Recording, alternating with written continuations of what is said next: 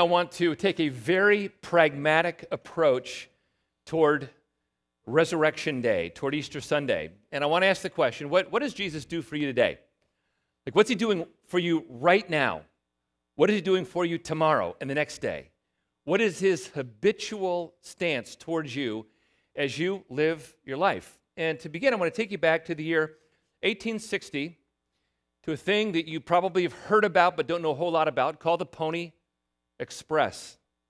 Let's say you lived in the Midwest and you wanted to get a letter to California. How did you do it? Well, you wrote your letter on the lightest paper possible. You took it to your local Pony Express office in St. Louis area, and you paid $5. $5. That was the equivalent of $130 today. $5. You thought postage was expensive today. $130 in today's equivalent. And this young writer who was hopefully very light, we're talking 125, 115, 125 pounds, would ride as fast as he could to the next station. There were 180 stations along the line of the Pony Express, and they would literally sometimes be handing off sacks of mail to the person who was on the next station. Here's what it looked like on the map from St. Joseph, Missouri to Sacramento. Here's the amazing thing, though. If you sent a letter this way, you could get it there in 8 to 10 days. Now, think about that. That's like mind-blowing, given what was happening prior to this around the world. Letters would take months and sometimes years to get places. Here they could do it in 8 to 10 days. And I will tell you that they regarded this as being enormously high-tech for the time. Enormously high-tech. We live in a completely different environment. Before the age of letters, the life of what we have now, letters were the lifeblood of relationships. If you wanted to relate to somebody that you were not going to see for 5 years, you wrote them letters, sometimes daily letters. And those letters sometimes crossed in the mail and you misunderstood each other while you were waiting to get their response. How different is that today? Where we have what is called instant interactive communication. Instant interactive communication is the ability to speak with somebody far away in multiple forms, in multiple apps, in multiple venues, and get instant responses back and forth. So, for instance, I send a text. It's there in how many seconds? Milliseconds. I send a social media post.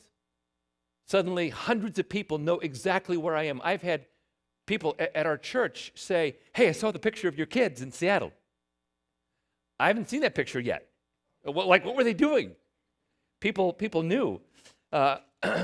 I can speak to friends and family on now think about these things that I'm talking about here and see how many of these you have on your phone. FaceTime, WhatsApp, Skype, GoToMeeting, JoinMe, Zoho, Signal. More of these things are coming out all of the time. I can email a gift card to my granddaughter, and my granddaughter can go to her mom, my daughter, and say, "Hey, Papa gave me this. Let's go." I can use my Voxer app for group discussions, and it acts like a walkie-talkie. We live in an era that's totally different from the Pony Express era. We live in an era of instant, interactive communication. Now, let me just tell you that is precisely the way that Jesus wants you to communicate with him. Instant, interactive communication. He wants you to have that mindset so that you converse with him 24/7. Carry on a running conversation with the God of the universe. You invite him into your decisions at work. You invite him into the ebb and flow of your family. And I want to show you this morning how this works and what Jesus is doing right now so that it does work. What I want to do is start with the disciples and see how Jesus set this up for the disciples. And when you look carefully, at Jesus' ministry on the earth, he was training his disciples to live well in his physical presence. He was physically present with them. And Jesus is training his disciples to live in his physical presence. What did that mean? Well, notice what it says in Mark 3:13 and 14. Jesus went up on the mountain, and he called to him those whom he desired. And they came to him, and he appointed 12, whom he also named apostles, so that they might be, here's the key phrase, with him, and that he might send them out to preach. Now, I know I've mentioned this to you before at Grace Community Church, but the with him principle is a vital principle that Jesus initiates here, and it continues through the Gospels and on through Acts.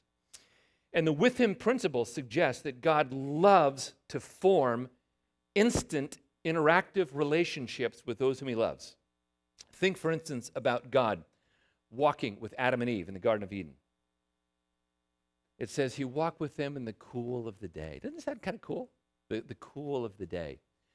God having an instant interactive relationship with Adam and Eve. What about with this guy named Enoch in Genesis chapter 5, where it says Enoch walked with God? Instant interactive communication. What about Abraham and Noah, both of whom were called friends of God? Instant interactive communication. And Jesus is starting his ministry on the same premise. He wants his disciples to be with him, the one who claimed to be the God of the universe. So he chose to be with his disciples. And notice how he did it. I mean, we'll just get really graphic here. I mean, they were with him when he fell asleep. They were with Jesus when his breathing got heavy and he was sleeping through the night. They were with him when he woke up. They were with him when he went to the fire to pour a cup of coffee. I don't know that he did that, but I mean, you get the point. They were with him in the total ebb and flow of life. Like what religious leader ever did anything like that? Anything so intimate in a friendship like that. It's pretty amazing. But they're going to watch how Jesus did life. How did the disciples know how to treat people with grace? They saw Jesus do it. How did the disciples know how to confront people in the truth? They saw Jesus do it. How did the disciples know how to lay hands on people and pray for healing? They saw Jesus do it. They learned to live interactively in the presence, in the physical presence of Jesus Christ. And it did not mean that they had to be perfect, right? Because Peter was not perfect. I'm glad that Jesus chose Peter, because I do quirky, awkward things, and Peter did quirky, awkward things. He didn't have to be perfect to live in the interactive presence of Jesus, but he had to be there in that interactive presence. Now, so far, so good, but Jesus is not going to be around for thousands of years physically present. So what Jesus begins to do is to tell them, guys, I'm leaving. And so in Mark 8:31, he teaches them that Son of Man must suffer many things and be rejected by the elders and chief priests and scribes and be killed, and after 3 days rise again. Think about the graphic nature of what he said. Suffer, reject, kill. He's telling these guys, I am not going to be around for a whole lot longer. And what he's going to do is tell them, look, you're going to have to learn to live in my spiritual presence. You've been living in my physical presence. Now you have to learn how to live in my spiritual presence. You know what? It went in one ear and right out the other. So he repeats it in Mark 9, and he repeats it again in Mark 10. They weren't listening. They didn't get it. But Jesus gave clues. He gave a foretaste of this. He raises a little girl in Mark 5. Wonderful scene. He raises a widow's son in Luke 7. He raises Lazarus in John 11. So Jesus is giving people foretastes of, I'm leaving. I'm going to be raised from the dead. I'm not going to be physically present, but spiritually present. He's telling them this plainly. He's giving them examples of this. They simply they don't pick it up. So think about what happens on resurrection morning. On resurrection morning, Jesus begins a series of resurrection appearances. Now, why is he doing this? He's doing this to train them on how to live in his spiritual presence. He's weaning them off of his physical presence, training them how to live in his spiritual presence. It's kind of cool to think about how this took place, because Jesus appears periodically over the course of about 40 days. The Bible records 10 times that he appears. Probably he appeared more than that. There's one verse that intimates that he may have appeared more than just 10 times, but he appears 10 times in the Gospels. And if you look at the appearances, they're more at the beginning and less at the end. In other words, more time goes by between resurrection appearances at the end. He's weaning them off, depending upon his physical presence, and training them how to live in his spiritual presence. So you get an idea about this in the story about the road to Emmaus. Let me just go to Matthew 28. Here's a resurrection appearance. And look at what Jesus says at the very last line. He says, "Behold, I am," what are the two words? "With you." What did Jesus call his disciples to be at the very beginning? With him. What is he saying now? I'm going to be with you. Is he going to be with them physically? Obviously not. He's going to be with them spiritually.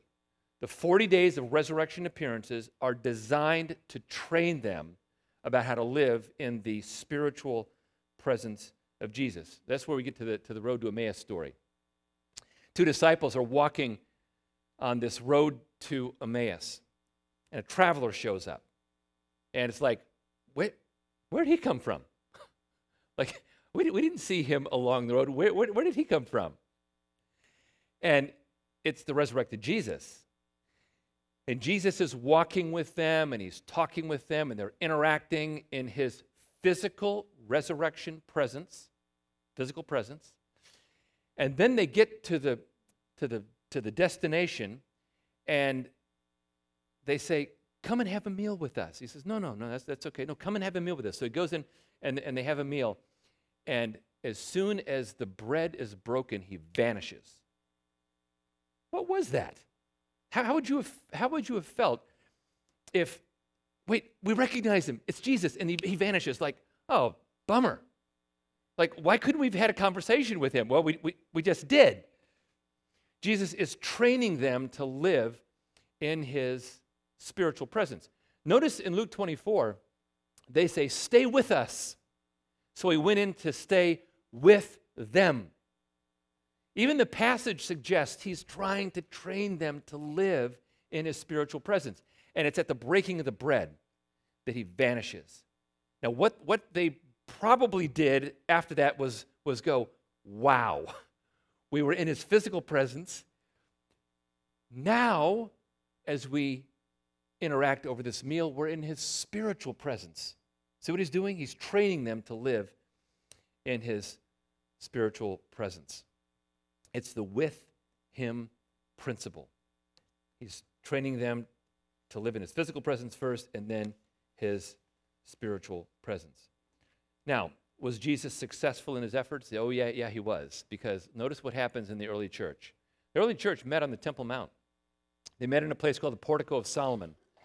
Portico of Solomon was a pretty big place, pretty cool place, but it made everybody all the religious leaders, very nervous that this early church was exploding. And so they would periodically confront the disciples. And when they arrested them, they saw, Acts 4:13, they saw the boldness of Peter and John, and they perceived that they were uneducated, common men, and they were astonished, and they recognized that they had been, what? With Jesus. Now, when it says that, it's primarily referring to the fact that they were in the presence of a resurrected being who was pouring out power to them in real time. Jesus was effective at what he did. So here's the vision of the Gospels and of Acts. The whole point of discipleship is that you learn to live in a moment-by-moment interactive relationship with Jesus. Jesus taught them how to do that physically. He taught them how to do that spiritually. One-on-one, interactive presence. But it's a little bit more than that. Because what Jesus is inviting us into is into the sphere of the Trinity. And I know I talk about this a lot at Grace, but the greatest love relationship in the history of the world and beyond is the love relationship that exists between Father, Son, and Holy Spirit. At the core of reality is that love relationship. There has never been a time where Father, Son, and Holy Spirit were not in this most intimately perfect and pure love relationship. It's been that way from all eternity. And the God of the universe, through Christ, has called you into that love relationship. And living interactively in the presence of the resurrected Jesus includes more than just living in the presence of the resurrected Jesus. It's living in the presence of Father, Son, and Holy Spirit. God is love, and you've been called into the circle of that love. Jesus' agenda for disciples is that they live continuously in an interactive relationship with someone that they cannot see. Let's bring that up to today. So what does that look like today? Well, it's no different today. Jesus is still training us, his disciples, to live. I'm so sorry. So sorry. You guys who are leaders, check that out. We have had some problems with our issues, and we will have somebody come immediately back in if there is a problem. So thank you for that. Jesus is still training us to live interactively in his spiritual presence, and I'm doing that right now. As Lord, help us, please help us. Okay, we just got the green light that everybody is safe and we're good. Okay, thank you. So we look at this, and I want to show 6 ways that he does this. 6 ways that Jesus from heaven is doing this right now. 6 ways. The first way is that Jesus continually prays for you. Hebrews 7:25. Consequently, Jesus is able to save to the uttermost those who draw near to God through him, since he always lives to make intercession for them. Intercession. Jesus is doing that right now for you. Now, let me give you a picture of intercession. Here's my wife. Here's Cindy. And here's 2 of the grandkids. Over spring break, my daughter and son-in-law went to England, and Cindy took care of 4 kids for 7 days. And those kids got sick, so she was spat up upon. The kids had sniffles, sniffles over their hands. They end up obviously up in your mouth, and all that happened. Cindy was representing my daughter to those 4 kids, her grandkids. And when the kids wanted to do a certain thing, she was representing the values of my daughter to those kids. When the kids needed something in the middle of the night, which they did, Cindy was there to represent the love of our daughter to those kids. The representative ministry of Jesus is a deeply loving representation. So that when it says he intercedes for us, yes, Jesus is praying for us, but Jesus is representing us before the Father. So next time you think about your life and you think about things are not going well here, where is God? One of the things you have to do by faith is say, okay, Jesus, who loves me, is representing me before the Father. I've talked to people who have gone through a string of defeats, maybe even a string of failures. And the question that they've asked is, where's God? Where's God? And it takes mental discipline to be able to say, I know that Jesus is representing me before the Father. I don't feel him. As I said last week, sometimes the hiddenness of God is a sign of love that moves us to want him more. But Jesus is working. What does it say? It says he always lives to make intercession for us. He could have said he lives to make intercession. He could have said he makes intercession. He always lives to make intercession. And the idea is that Jesus is working hard on your behalf so that you will live interactively in his presence as he intercedes for you. Here's the second thing that he does. He ministers his friendship presence toward you. I am the true vine, Jesus says. My Father is the vine dresser. Abide in me and I in you. As the branch cannot bear fruit by itself unless it abides in the vine, neither can you unless you abide in me. I'm the vine, you're the branches. Whoever abides in me and I in him, he it is that bears much fruit, for apart from me you can do nothing. I will tell you that some of you I know have grown vines. Viticulture, or growing vines, is the hardest form of agriculture. It was in the ancient world, the hardest form. And if you were going to be a grower of vines, you had a lot of work to do. So what's your work in the process? Do you have to do anything? Well, no, he just says, you're the branch. You don't have to do anything. All you got to do is abide. The branch abides in the vine. If the branch abides in the vine, the branch bears fruit. So what is Jesus doing on your behalf? Is he saying to you, come on, bear fruit? Is he doing that for you? Is he like a coach, come on, bear fruit?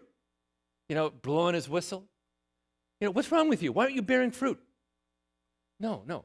What Jesus says, you abide in me relationally. I'll do the work.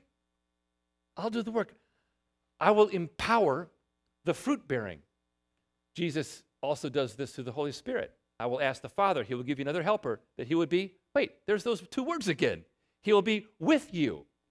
Even the Spirit of truth whom the world cannot receive, because it neither sees him nor knows him. You know him, for he dwells with you. There's the with him principle again. It's through abiding in Christ and depending upon the power of the Holy Spirit that we live in instant interactive communication with the risen Christ and the God of the universe. Here's the next thing that he does. Next thing he does is that he trains you to bring power down. Now, this is a really cool concept. You guys all know the Lord's Prayer. Many of you could repeat the Lord's Prayer. Our Father, who art in heaven, hallowed be your name. You can repeat that verbatim. It's probably some of you, because of your background, that's the first set of verses that you memorize because you repeated it so often. What I want you to notice is that Matthew 6:10 is a prayer to bring power down. Your kingdom come, your will be done on earth as it is in heaven. Where's God's kingdom? It's all around us. God is omnipresent. God rules all around us. God's kingdom is like the air that we breathe. His supernatural presence is all around us. God's kingdom is like water for fish. It's all around them. God's kingdom is all around us. God's kingdom presence is all around us. God rules invisibly in the space around you. That's where God's kingdom presence is. It's here right now. It's present right now. It's also coming. Jesus is coming and returning as the king. But right now, in this form of the kingdom, it's invisible and around you and present and pregnant with power. And so Jesus is saying, I want you to pray prayers that ask for God's kingdom breakthrough into your life. So how might that go? It might be something like, Father, let your kingdom break through into my situation right now. Father, let your kingdom plan advance my life. Father, let your kingdom presence leap forward into my family. Father, let your kingdom break into my work, into my career. The Lord's Prayer is an invitation for you to learn how to call God's kingdom breakthrough into your life right now in the present. So I had a bit of adventure in this back in November. We were in Seattle, and I woke up 3 o'clock in the morning every morning that we were there. Why that happened? But there was a reason for it. And the more I prayed, I'd wake up 3 o'clock in the morning, and I would listen to the Bible in my Audible, and then I would pray. And about the third morning, I heard clear as a bell the inaudible voice of God. How do you hear it clear as a bell? I don't know how that works, but anyway, inaudible voice of God. And he said, I want 2017 to be the year of the newcomer at Grace Community Church. I want the 2017 to be the year of the newcomer. Because he said, I said, oh, Lord, I kept praying about this, and then more insight came. It wasn't really audible voice, but more insight came, and the idea was, if you are seeking a culture of transformation at Grace, that culture of transformation begins with an atmosphere of hospitality, going back to the Trinity. The Trinity is the most hospitable being in the universe because the most perfect lover invites his creatures into the circle of his love. And so that was a very clear message from God. So on January the 21st, I met with the staff, and we had a kind of a milestone staff meeting, and the time since then has been very exciting for us as a staff, and for some of you who have been doing some things that we've been starting and doing some things that we have been initiating. Well, I kind of feel like what God spoke to me was a result of a Matthew 6:10 prayer, God breaking through into our situation with specific leadership and direction. Here's another example. Jesus is working right now to provide for you. He promises his provision. Matthew 6:33, seek first the kingdom of God and his righteousness, and all these things will be added to you. That's a remarkable verse. Again, where's the kingdom of God? It's all around you. It's all around you. So God's kingdom is operative for you at work. Is God doing something in and through your work? Are there people at your work you can pray for? Is there work that can be done that will help other people out?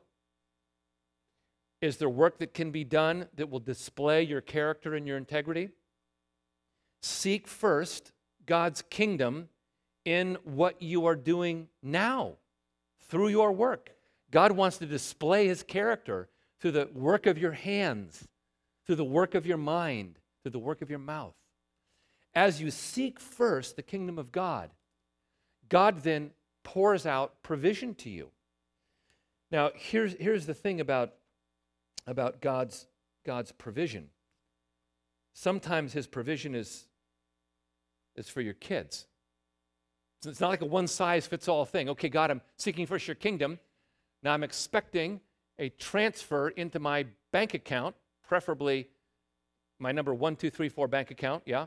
The savings component of it, Now, that's not how it works. God's provision could happen in any number of ways, but it could be provision for your kids. It could be new friends. It could be stuff that doesn't wear out in your house. It could be fresh opportunity. It could be deepening friendships. It could be any number of things. As you seek first God's kingdom, what he's doing in your world, in your life, he will add provision to you.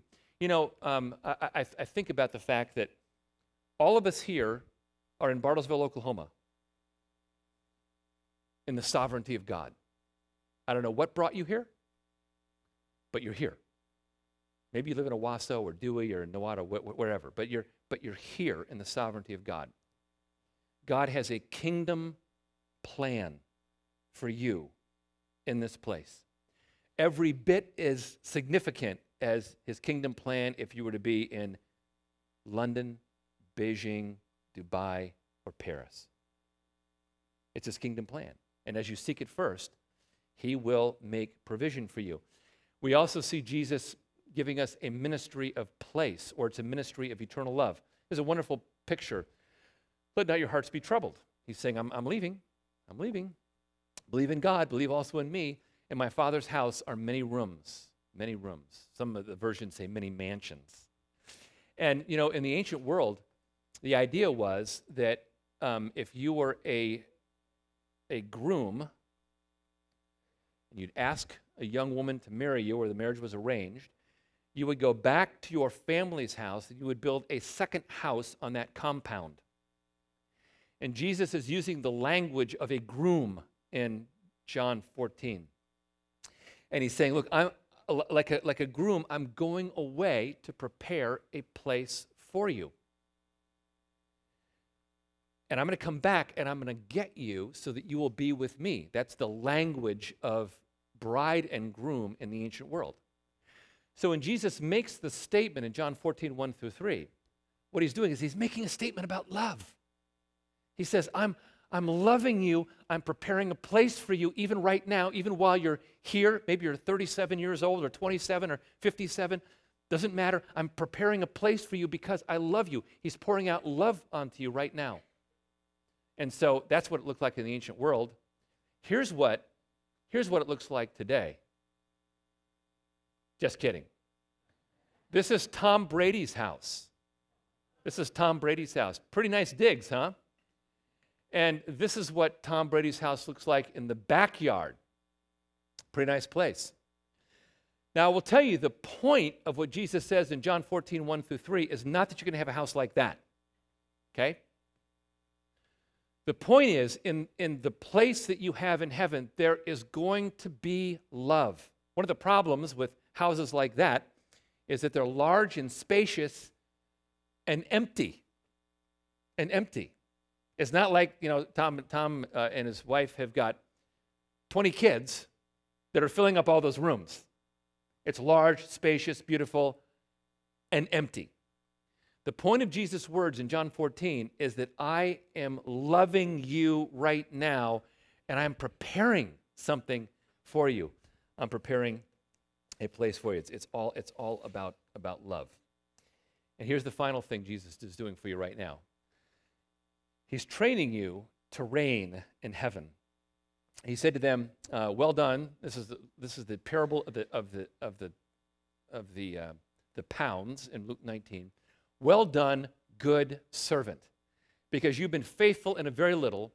You shall have authority over 10 cities." Authority over 10 cities. Here are 10 cities. I'm just going to flip through the 10 cities. How would you feel if you had authority over 10 cities? You know what some of these cities are, don't you? How do you feel if you had authority over 10 cities? You would feel very significant. Jesus, right now, through the work that you do, through the life that you lead, is training you to reign in heaven so that you have authority over cities. When Jesus said this, I'm sure everybody thought about the Decapolis, 10 cities that were right there in Galilee, or maybe on the other side of the Jordan River. And if you had authority over all those cities, you were very significant. What Jesus is saying is, I'm giving you big-time significance. Imagine somebody came to you and said, "Hey, got a deal for you. I'm going to make you a franchise player on the Thunder." You say, wait, isn't Westbrook like the franchise player? Yep. I'm going to make you the franchise player. You're going to be every bit as good as Westbrook, I promise you. How'd you feel? Okay, let's do it. That'd be pretty cool. Jesus has promised you something far better than that. What he's promised you is that you will have authority in heaven over 10 cities. What that represents is huge authority. And you're going to have it in Jesus' name, in his stead. Everything you do right now is training you for reigning in heaven. So let's kind of think about what this looks like.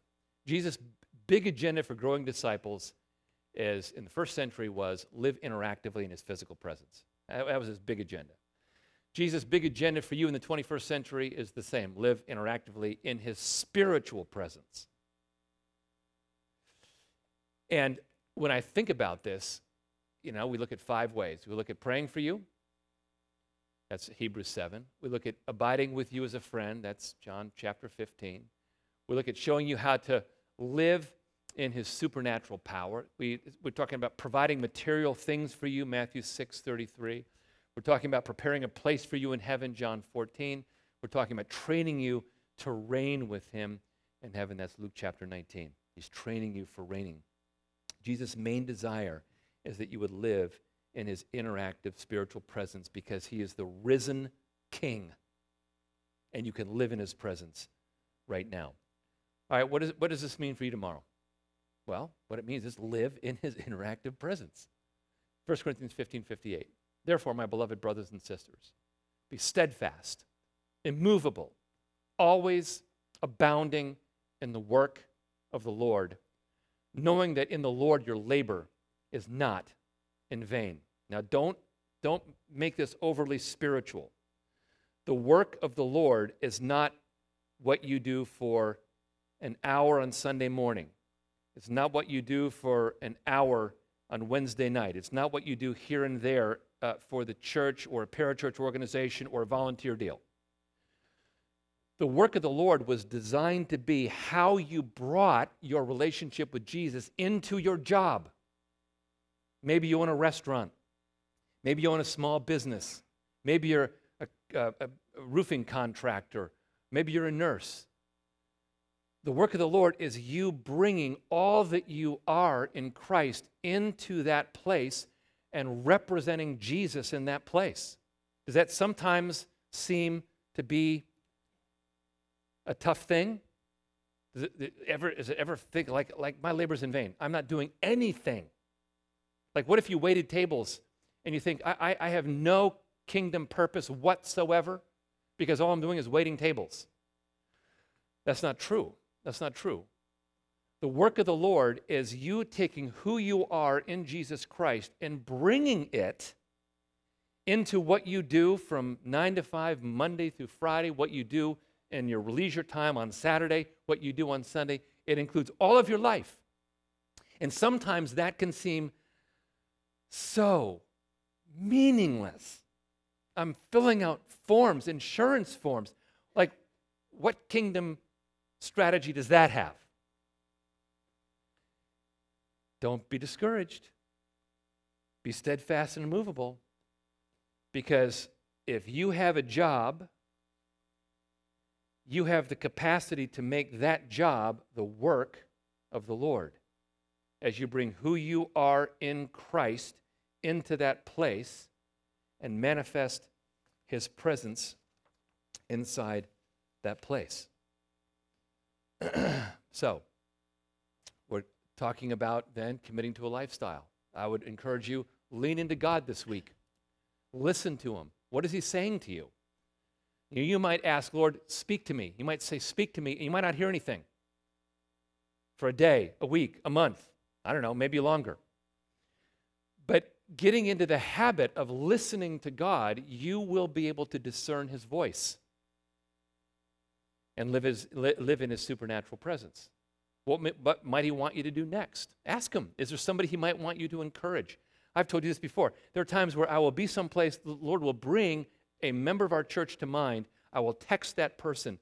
And many times the person has said, I cannot believe your timing, because I needed that encouragement right then, right there. I sent a lot of handwritten notes to my family members. And lately what's happened is they take a picture of the note that I wrote, and then they text me the picture and a note underneath saying, wow, thank you. That really encouraged me. Maybe God is calling you to encourage somebody. Is God calling you to a new way of serving? Is God calling you to a new way of leading? Part of instant interactive communication with a resurrected Christ is having the mindset of asking the question, Lord, what are you saying to me? How are you leading me in my job? How are you leading me in my career? What might you want me to be doing next? That's living in the interactive presence of Christ. Well, I conclude with this. Our family now was about to contain 20 people. I can't fathom that. We have 4 kids with their spouses, that makes 8. With Cindy and I, that makes 10. With 8 grandkids and 2 on the way, that makes 20. And we have a texting group just called family. And there are times we'll get into a texting cycle. And the texting cycle might be something like, how are the Thunder doing? Oh, great shot. Did you see that? Awesome. It's all that. And it'll go on for an hour. Sometimes we're talking about what a grandchild did. Sometimes it's communicating a prayer request. Sometimes it's planning an upcoming trip. We can be 2,000 miles away or 5,000 miles away, and that there's instant interactive communication amongst the members of our family. Wow, I'm glad I live today and not in the days of the Pony Express. I'm really glad. I'm glad that when my granddaughter calls me on Friday and says, Papa, tell me a story, and I'm sitting in the parking lot someplace, I turn the car off, and I tell her a story. It takes 5 minutes. She says, tell me another. Instant interactive communication. I can build a relationship with her, even though she's really far away. That's a privilege. But you have the ultimate privilege, the privilege of instant interactive communication with a risen Christ who delights in your presence. He delights in your presence. Let's stand for a closing prayer.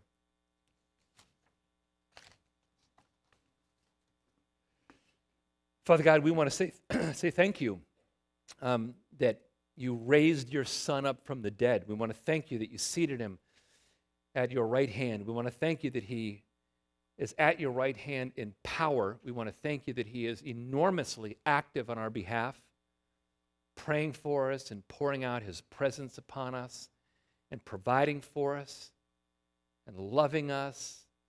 Lord Jesus, we thank you for your constant work on our behalf. Lord, it's our desire that we live continuously in that interactive presence. Lord, I want to pray for anybody here this morning who says, I'm not feeling it. I'm not feeling it. But I would imagine that there's at least one person who says, I just don't feel it. Lord, I want to pray that today that you would pour out the sense of your presence on that person, and that person would be mindful and open to receive the sense of your presence. Pray that in Jesus' name. Amen. Have a fantastic Easter Sunday.